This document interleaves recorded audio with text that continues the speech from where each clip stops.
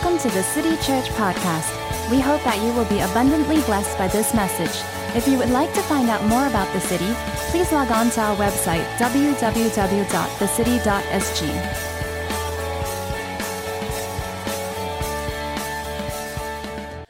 As always, I'm excited to be given the opportunity to speak to you this morning. And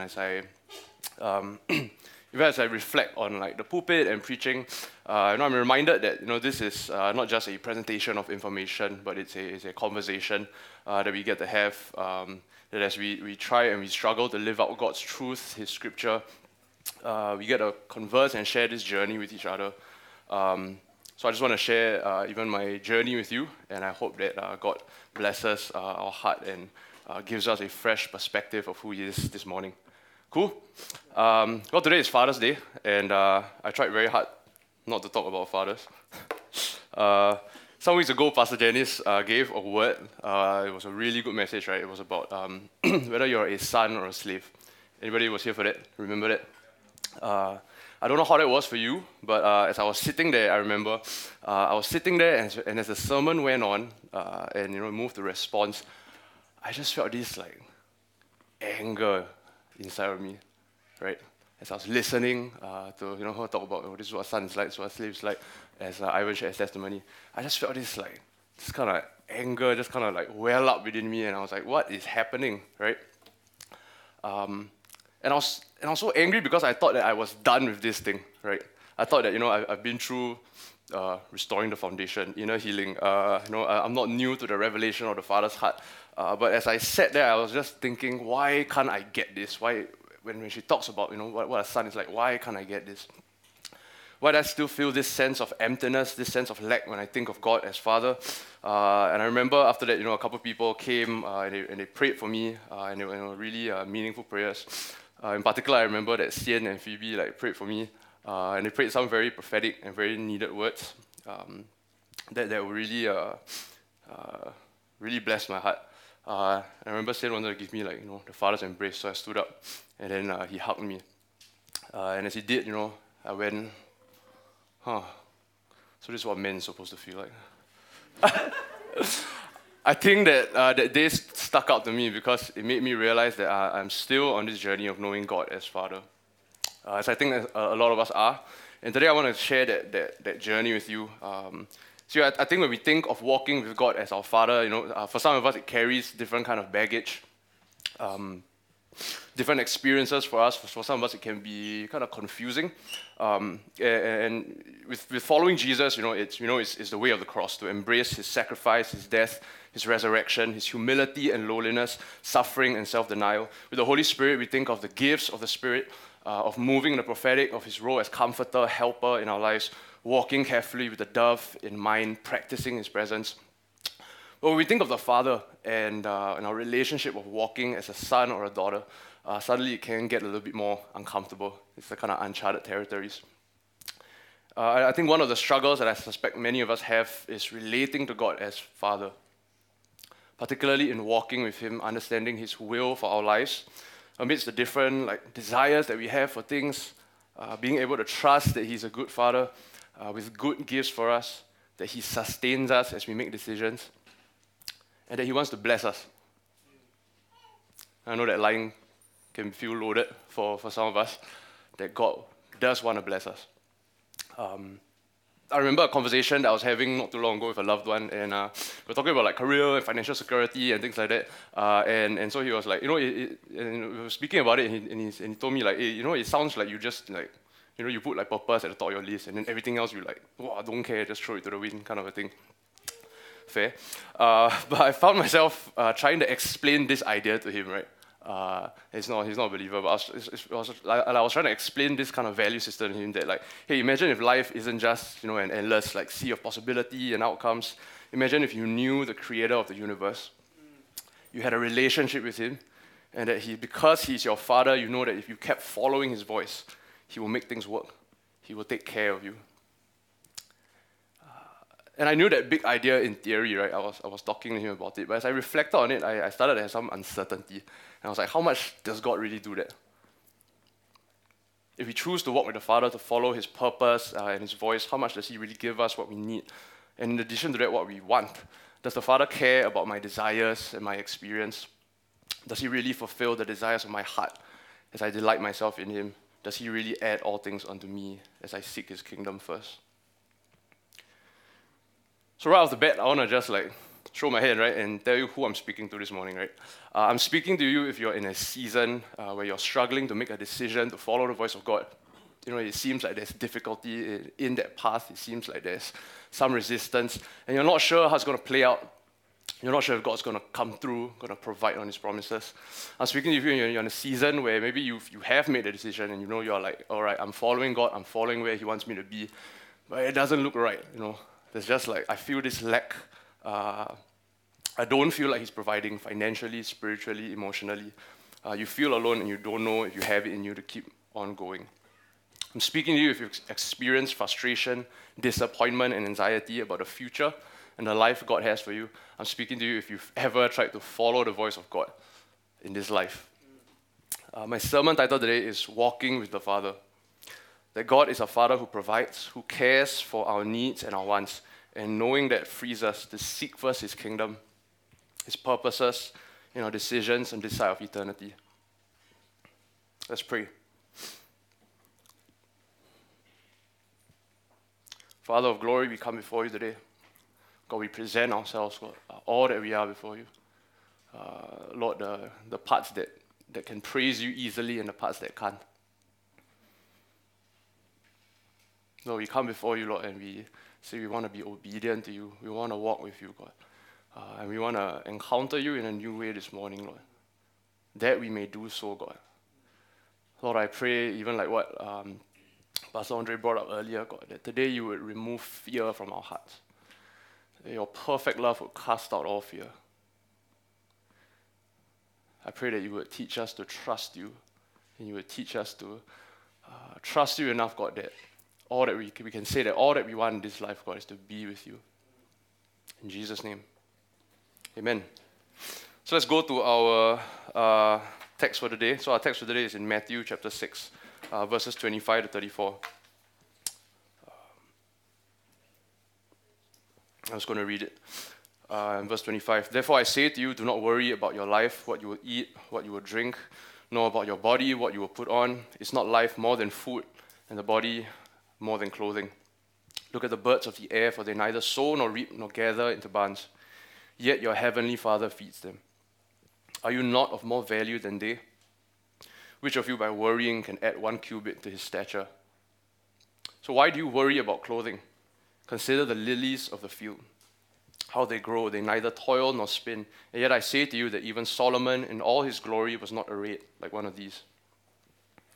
Now if God so clothes the grass of the field, which today is and tomorrow is thrown into the oven, will He not much more clothe you, O you of little faith?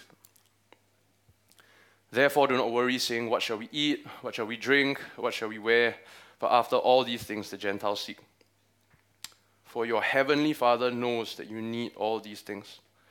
But seek first the kingdom of God and His righteousness, and all these things shall be added to you. Therefore do not worry about tomorrow, for tomorrow will worry about its own things. Sufficient for the day is its own trouble. Amen. We're doing good this morning? Okay. Now, when we think of that idea of walking with God, seeking His purpose, and we try to reconcile that with our desires, our needs that we have in this life, oftentimes there are two ways that people kind of view this. One is a prosperity gospel, if you're familiar with the term. It is this idea of, hey, follow God, He will bless you. Divine wealth and health are kind of an automatic right as a believer. Name it and claim it. Faith is this kind of self-generated force that directly correlates with prosperity. Prayer is this tool that we use to force God's hand to prosper us. Any doctrine for suffering is shunned away. In our minds, we think of preachers and sneakers, private jets, and the whole works, right? Now, we shy away from that view of God and His blessing, right? Because we are that's obviously skewed. But sometimes we even go to another extreme of what can be called a poverty gospel. We believe that God wants us to be sick and poor all the time so that He can glorify Him. That living an undistracted life means to rid ourselves of all possessions, all wants, all desires, all enjoyment. That God desires for us to be in lack all the time. Extreme theologies of asceticism, where there are some extreme practices of like people eating grass, solitary confinement, voluntary suffering. We take it to that extreme, right?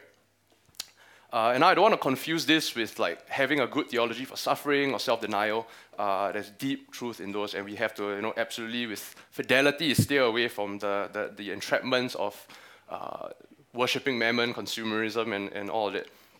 But this is a more extreme view. This view says that God doesn't truly care for us. He doesn't provide. He wants us to always be in lack and pain for character formation. He's only interested in using us for his mission.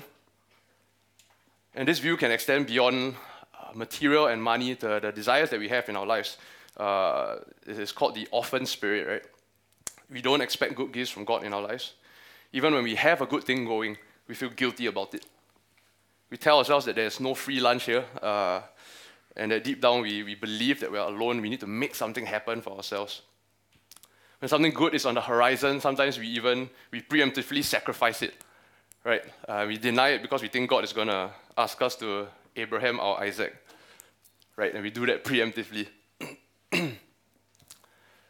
But how are we really to view walking with the Father and reconciling these things? Yeah, I think sometimes we subscribe to either extreme because it's easier. It's easier to only focus on what I want and disregard God's purposes. It's also easier to disregard what I want and only focus on God's purposes. And we find ourselves in this tension where the easiest way to relieve ourselves of it is just let go of either side. Like that diagram, see the tension? System scientist Peter Senge puts it this way: emotional tension can always be relieved by adjusting the one pole of the creative tension that is completely under our control at all times. What that means to say is that we give up on God's purposes and mission because, hey, I got to take care of number one, right? No one else is going to. Alternatively, we resign ourselves to this miserable, unhappy, repressed, burnt-out life because there's a world to save and, no one else is going to do it, right? It goes on to say, the feelings that we dislike go away because the tension that was their source is reduced. Escaping emotional tension is easy, right? We just have to give up, and the only price that we pay is abandoning what we truly want.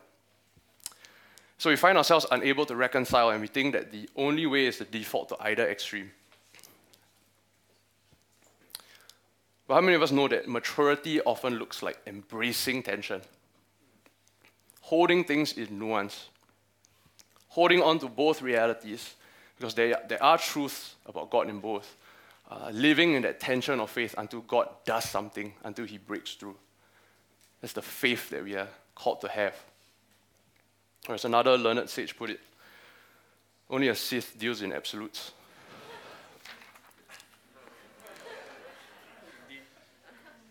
That's right, Obi-Wan. We go back to our scripture this morning, right? That's in Matthew chapter 6.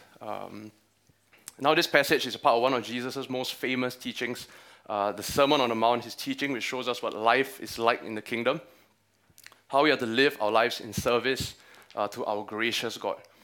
And while the previous sections address Jesus' position on law, on the ethics, on the intents of the heart which we are to live by, this section which we find ourselves in is where Jesus talks about the practical walking out of things, walking in the kingdom.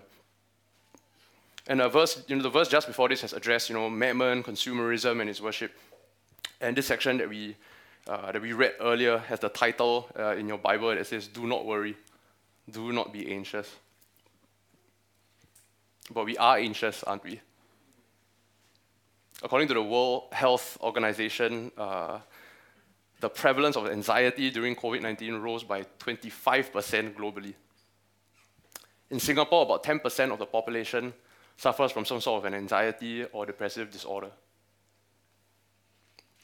In a 2020 study of our youth in Singapore, it was found that 50% felt anxiety towards the future, and 41% felt stressed about finances.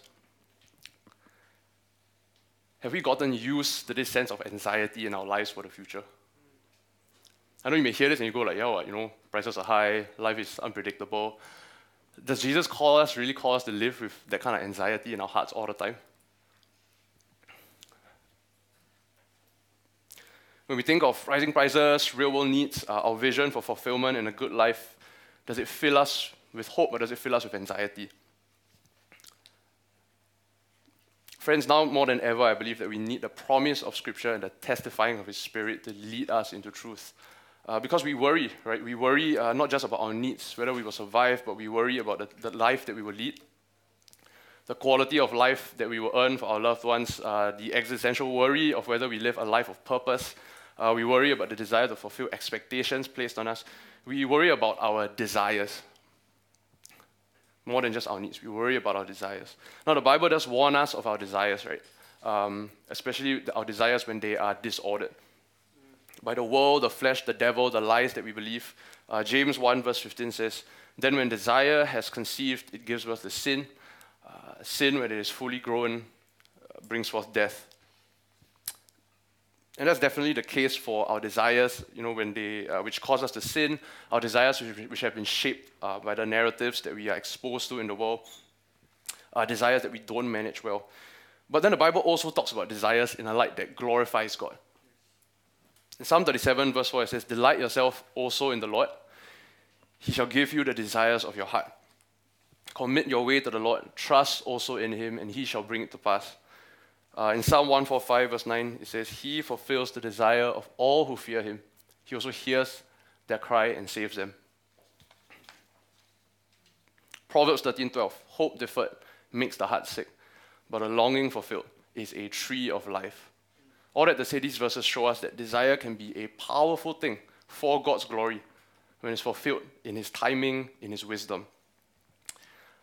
I don't know if you noticed, but the areas of sin that we struggle with often reveal not just our deepest depravity, but also our deepest desire. Desire is important to God. God cares not just about what we need, but what we want, the desires that we have on our hearts. And maybe it's like an Asian mindset, or you didn't grow up with a lot, but when it comes to like needs and wants, you're like, only needs are important, wants are frivolous, wants are unnecessary.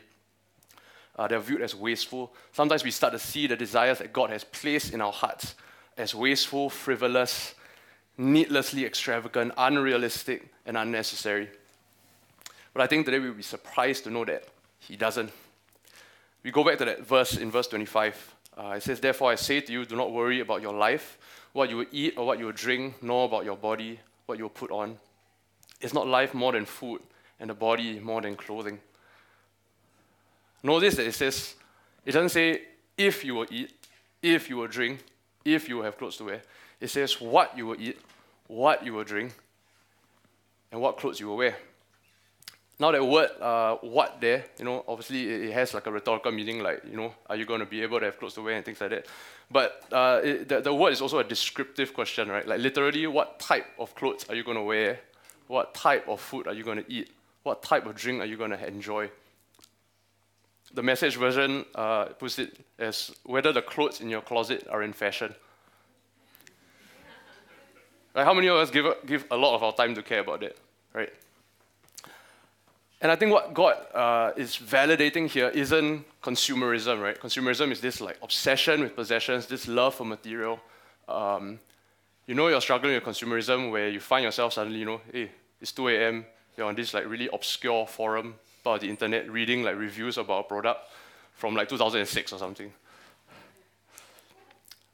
But I don't think God is validating this, right? I think He's validating our desires for joy, purpose, fulfillment, all these things, right? You think about like food, right? Think of the myriad of like different foods that we get to enjoy, chicken rice, nasi lemak, all these different cuisines all around the world, right? Imagine if food wasn't that. Imagine if it was just like tasteless protein blocks that we just consume so that we can carry on life. Right? There's a level of joy and enjoyment that God has provided for us in this life, one that we cannot deny. And God cares about these things. In verse 26, it says, "Look at the birds of the air. They neither sow nor reap or gather into barns, yet your heavenly Father feeds them. Are you not of more value than they?" It's relational, right? Are you not of more value to Him than the birds? Do you know how much your Father values you? verse 20 and 30 continues speaking about the things that we wear. So it says, why do you worry about clothing? Consider the lilies of the field, how they grow, they neither toil nor spin. And yet I say to you that even Solomon in all his glory was not arrayed like one of these. Now if God so clothed the grass of the field, which today is, and tomorrow is thrown into the oven, will he not much more clothe you, O you of little faith? And I love it here because the Bible is using kind of like extremes here to drive in this point that God cares for you, right? The grass of the field which is thrown into the oven, which back in the day refers to how the Hebrews would use like grass, stalks, different forms of vines as fuel to be burnt. And he's saying here that, hey, if God would clothe so gloriously and so lovingly the grass, whose destiny is just meant to be thrown into the fire as fuel, how much more would he clothe you? More gloriously than Solomon, richest king. How much more will he clothe you than that?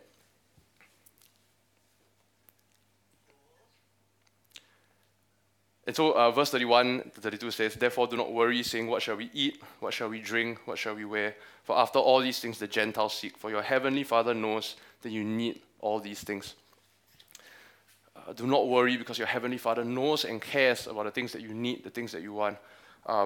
See, unless we know and trust in a heavenly Father who provides, we will always try to take our needs and wants into our own hands. Verse 32, it refers to the Gentiles here, right? And while probably most of us here are classified as Gentiles by lineage, the text can be interpreted to the Jewish audience as the people who are without God, those who are outside of the people of God, right? Those who don't have a relationship with God. In other words, saying, if you didn't have a relationship with God, if you didn't know Him as Father, if you didn't have that going, this is how you would behave. You would worry, you would have anxiety, you would try to game things for the long term, you would try to make sure that you cover all your bases, make sure that your needs and desires are all fulfilled by your own hand. Now some of us have experienced maybe seasons of disappointment, where God didn't seem like He was there, didn't seem like He was providing. And oftentimes these things make us fall into this kind of cycle of self-sufficiency where we try to father ourselves, right? We fall into this cycle where we experience disappointment, the loss of a job, a broken relationship, a loved one going through a difficult time. And this disappointment makes us realize that we have a lack. We experience this lack. We have this vulnerability, right? That God wasn't there in a way that maybe He was supposed to be. Maybe we expected Him to.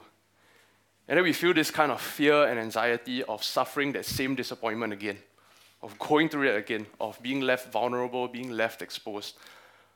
And so in response, we seek to control all that we can by our effort, by our hard work, to be independent,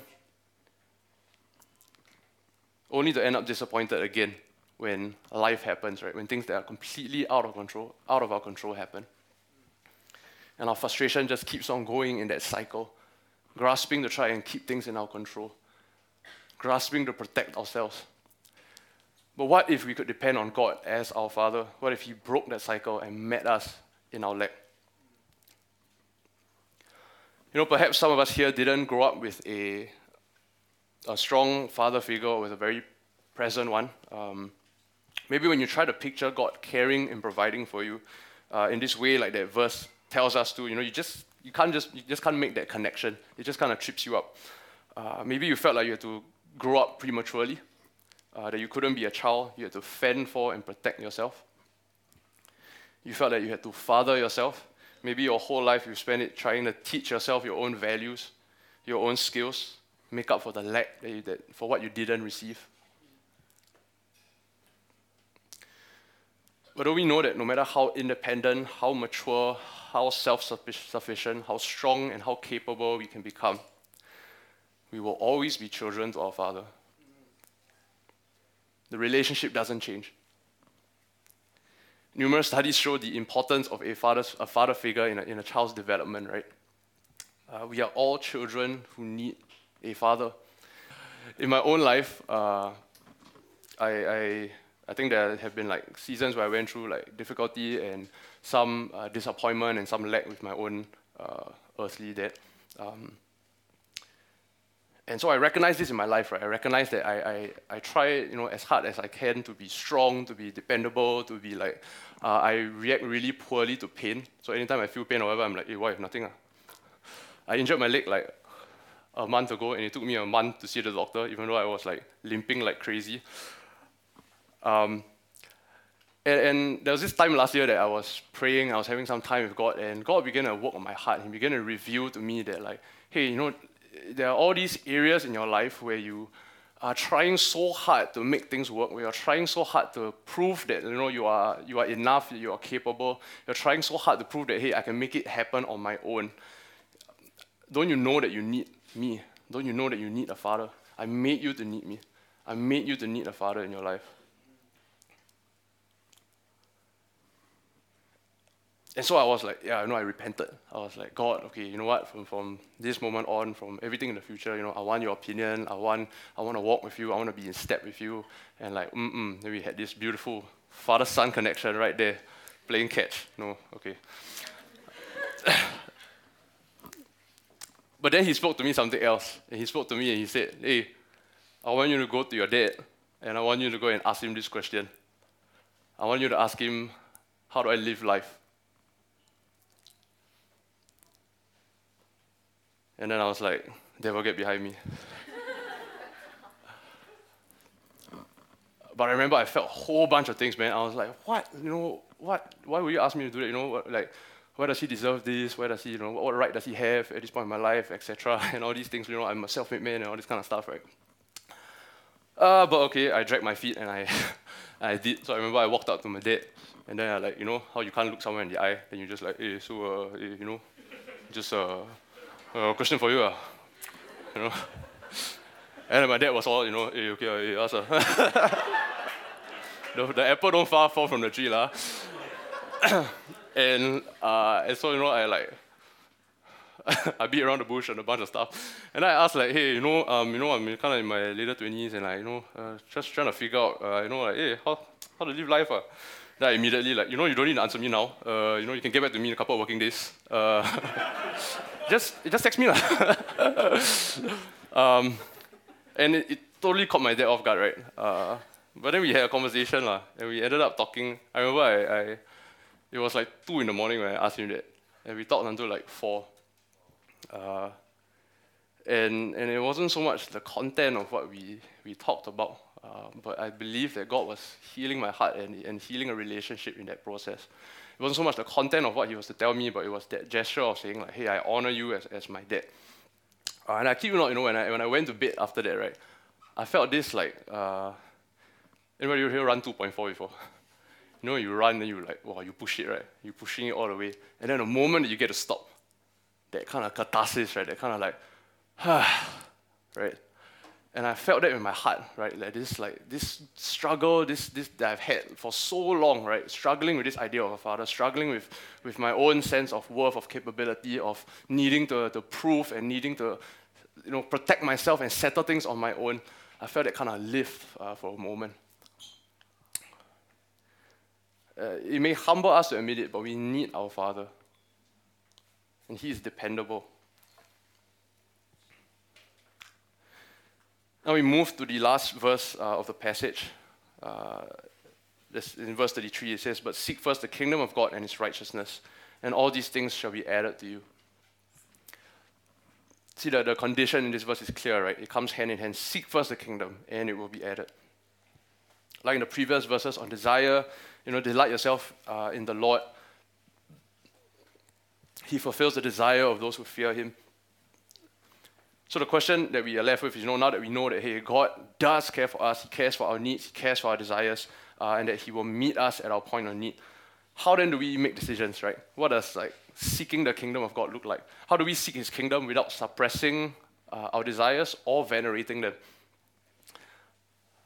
In my recent reading, I've been quite interested in Ignatian spirituality, right? Which is this discipline that's based off the writings of Saint Ignatius of Loyola, soldier captain turned priest. It's a pretty impressive resume. And in his interpretations of these writings, a Jesuit writer named David Fleming, he writes this, right? All the things in this world are gifts of God, presented to us so that we can know God more easily and make a return of love more readily. We appreciate and use all these gifts of God insofar as they help us develop as loving persons. But if any of these gifts become the center of our lives, they displace God and so hinder our growth towards that goal. Carries on, and so we should not fix our desires on health or sickness, wealth or poverty, success or failure, a long life or a short one. For everything has the potential of calling forth in us a more loving response to our life forever with God. Our only desire and our one choice should be this: I want and I choose what better leads to God's deepening life in me. And that means that when I'm faced with a decision, a job opportunity, a financial decision, navigating relational dynamics, how I'm to spend maybe a season of my life, it means I have to ask myself the question, right? Is this deepening God's life within me? Is this preparing me for an eternity with Him? And sometimes when that's unclear, we often use this age-old adage, right? That, feel the peace. As long as you feel the peace, then can already, right? But I think that it's a lot more than just this, there's no glaring problem here, so I guess it's okay. In fact, Ignatius, expected us that we would find discernment, and that God would speak to us through our deepest feelings and our deepest longings, and he called this consolation and desolation. I know, intense words, right? But consolation means, when some interior movement in the soul is caused, through which the soul comes to be inflamed with love of its Creator and Lord. As we reflect on our emotions, on our deep longings and inner thoughts, right, on maybe the decision that's before you. Consolation, is movement towards God of our hearts, right? It directs our focus outside and beyond ourselves. It lifts our hearts so that we can see the joys and sorrows of people. It bonds us more closely to our human community, refreshes our inner vision, right? The things that we see and we know that God has called us to, maybe prophetic words that you've received in the past, it kind of lines up that way, shows us where God is active in our lives and where He is leading us, right? And the other is desolation, right? As we think and as we discern and as we feel these feelings of, we feel it, making us turn increasingly inward, right? Driving us down this spiral of negative emotions, cutting us off from community, pushing us into isolation, turning us to things which are lowly and earthly, and covering up our landmarks, right? Which is the sign of God's journey in our life, right? The things that His faithfulness, the times that He has proven Himself, the things that He has spoken to us before.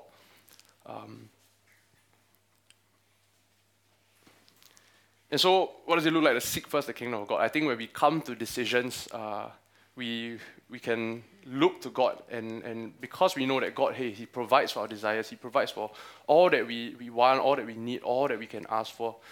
We can with freedom and liberty go, I can choose to move towards God. I can choose to move towards Him and not what moves me away from Him. I can choose what deepens my life in Him, right? And sometimes that decision isn't going to be easy, right? Sometimes the decision to draw closer to God, to deepen His life in us, sometimes we know that decision is going to hurt. It's going to require sacrifice. It's going to require cost.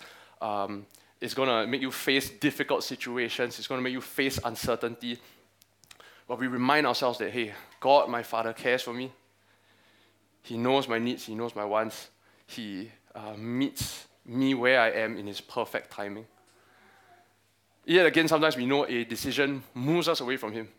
Right? We know in our hearts that it causes us like those attributes of desolation, right? Turns us to things that are earthly, cuts us off from community, makes us lose vision of the things that God has called us to. But sometimes that decision, it feels easier to choose. It feels more attractive in the present. It feels so much more secure because I can see it and I can control it. Again, we remind ourselves, God the Father cares for me. He holds me in His hand. I'm held by a good Father. And yet again, maybe we've already made a decision of moving towards God, of embracing His call on our lives, And we are in that kind of in-between process, and we find it discouraging, barren almost. We don't hear his voice. We feel just like trapped and tired and burnt out. Trust that as we press in, we will see him free us, right, from our anxieties. Trust that as we continue to say yes, as we continue to stay in that place, he's rerouting our trust, our confidence back onto him, leading us to a place of deeper union, deeper dependence upon him, deepening his life in us.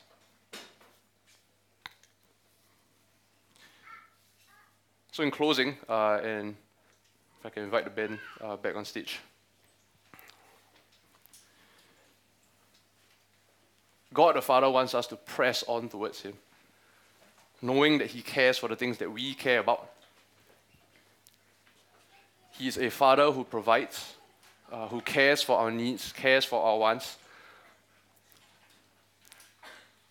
And knowing that frees us so that we can make our decisions in light of that. Make our decisions in light that, hey, God has my back, the Father has my back. I'm free to pursue his kingdom, his purposes, because I know that, hey, I'm covered. He cares for us, he truly does.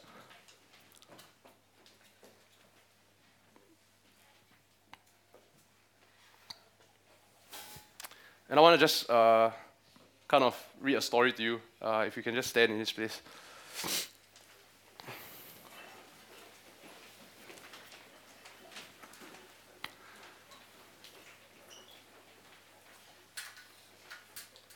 Now this story is from the great author C.S. Lewis. It's Narnia. And it's from the first book of Narnia, which is the magician's nephew. And the story goes so, right, the main character is Diggory, this boy, right? And then and if you don't know the story, he's like transported into this magical world, right? On this magical adventure. And it comes to this point of the story where Aslan, who is this lion who represents a god, is telling him, hey, would you go on this journey for me? Would you do this thing for me? Would you help me to retrieve this thing? And Diggory, the boy, he's conflicted, right? Because the entire reason he was like staying around and trying to help was because he thought, hey, maybe I could find something here to help my mom, right? Because his mom was sick at home. His mom has been sick for a number of years. And he was grappling with that. And it says that he finally plucked up the courage, right? Even as the lion was asking him, hey, would you do this for me? Would you do that? He finally plucked up the courage and he began to look at the lion, right? I think I have the quote on screen, right? See, up till then, he had been looking at the lion's great feet and the huge claws on them. But now in his despair, he looked up at its face. And what he saw surprised him as much as anything in his whole life. For the tawny face was bent over near his own, and great shining tears stood in the lion's eyes. They were such big, bright tears compared with Diggory's own that for a moment he felt as if the lion must really be sorrier about his mother than he was himself.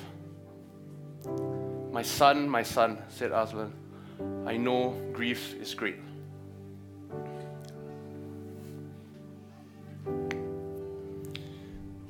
See, God truly cares for what we care about. God truly cares for the things that matter to us. And maybe you're in a season today where you are struggling to make a decision to follow God's voice in a direction that looks uncertain, that holds pain, difficulty. You're not really sure how it's going to play out. Will God really prove himself as a father who provides? Or you're in a season where you have chosen to follow God's voice, right? You have said, God, I trust you and I'm going to make this decision to follow you. I'm going to make this decision to put my life into your hands. And after making your decision, suddenly you're like, man, why did I do that? It's painful. It is tiring. You don't feel that he's there. You don't feel that he's providing for you. You feel alone. You feel like you don't even know if you have it in you to keep going.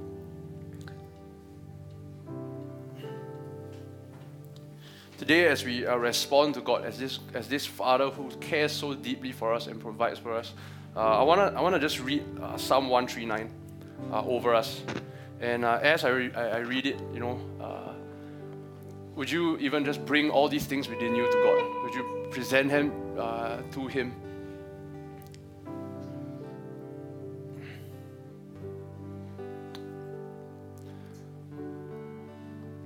So Psalm 139 says this, "O Lord, you have searched me and known me."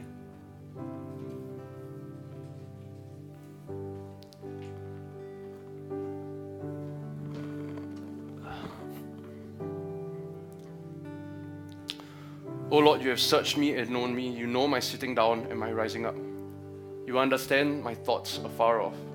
You comprehend my path and my lying down. You are acquainted with all my ways.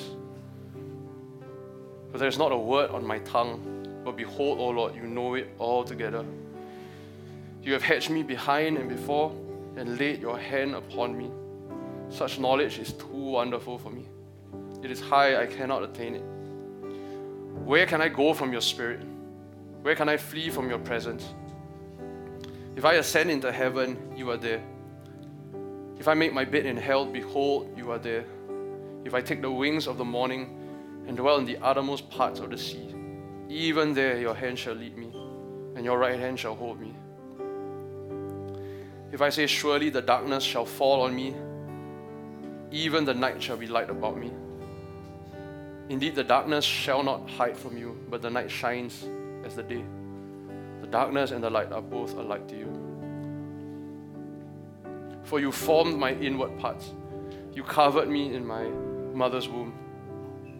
I will praise you, for I am fearfully and wonderfully made. Marvelous are your works, and that my soul knows very well. My frame was not hidden from you when I was made in secret.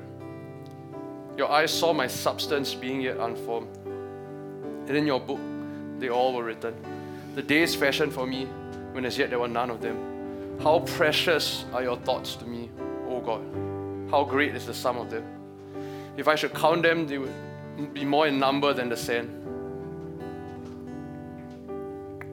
And it closes with this verse. It says, search me, O God. Know my heart. Try me and know my anxieties. See if there is any wicked way in me, and lead me in the way everlasting. As we respond this morning, and maybe if you resonate with one of those two calls, or this idea of God as a father who cares for the things that I'm anxious about, I just want to call us to a moment of response as we go back into worship. A moment to come before God and to make this prayer like the psalmist, right? Search me, O God, know my heart. Try me and know my anxieties. See if there is any wicked way in me. God, search my heart for these things that I'm anxious about, for these things that I struggle to give to you, for these fears of the future, these fears that keep me from following you, these fears that keep me from living in the purposes that you have for me, from moving towards you. God, search my heart, know my anxieties.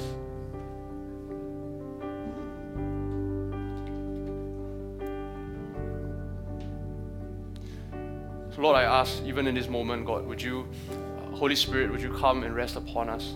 Lord, would you begin to bring these anxieties in our hearts, God, these things that we struggle to let go to you, these even disappointments that we have with you, God, these even moments of lack, God, where we felt that you weren't there. God, I ask that you will begin to bring these, God, to the surface as we meditate upon you. God, as we come before you and as we lock eyes with you, Lord, we want to be able to speak to you, God, about these things.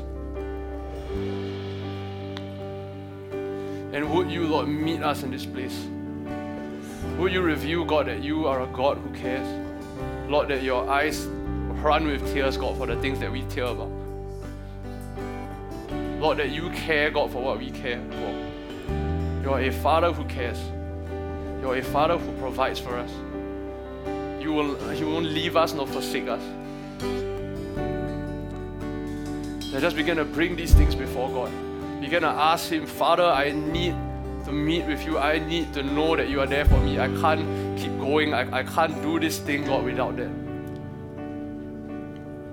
We need you, Father.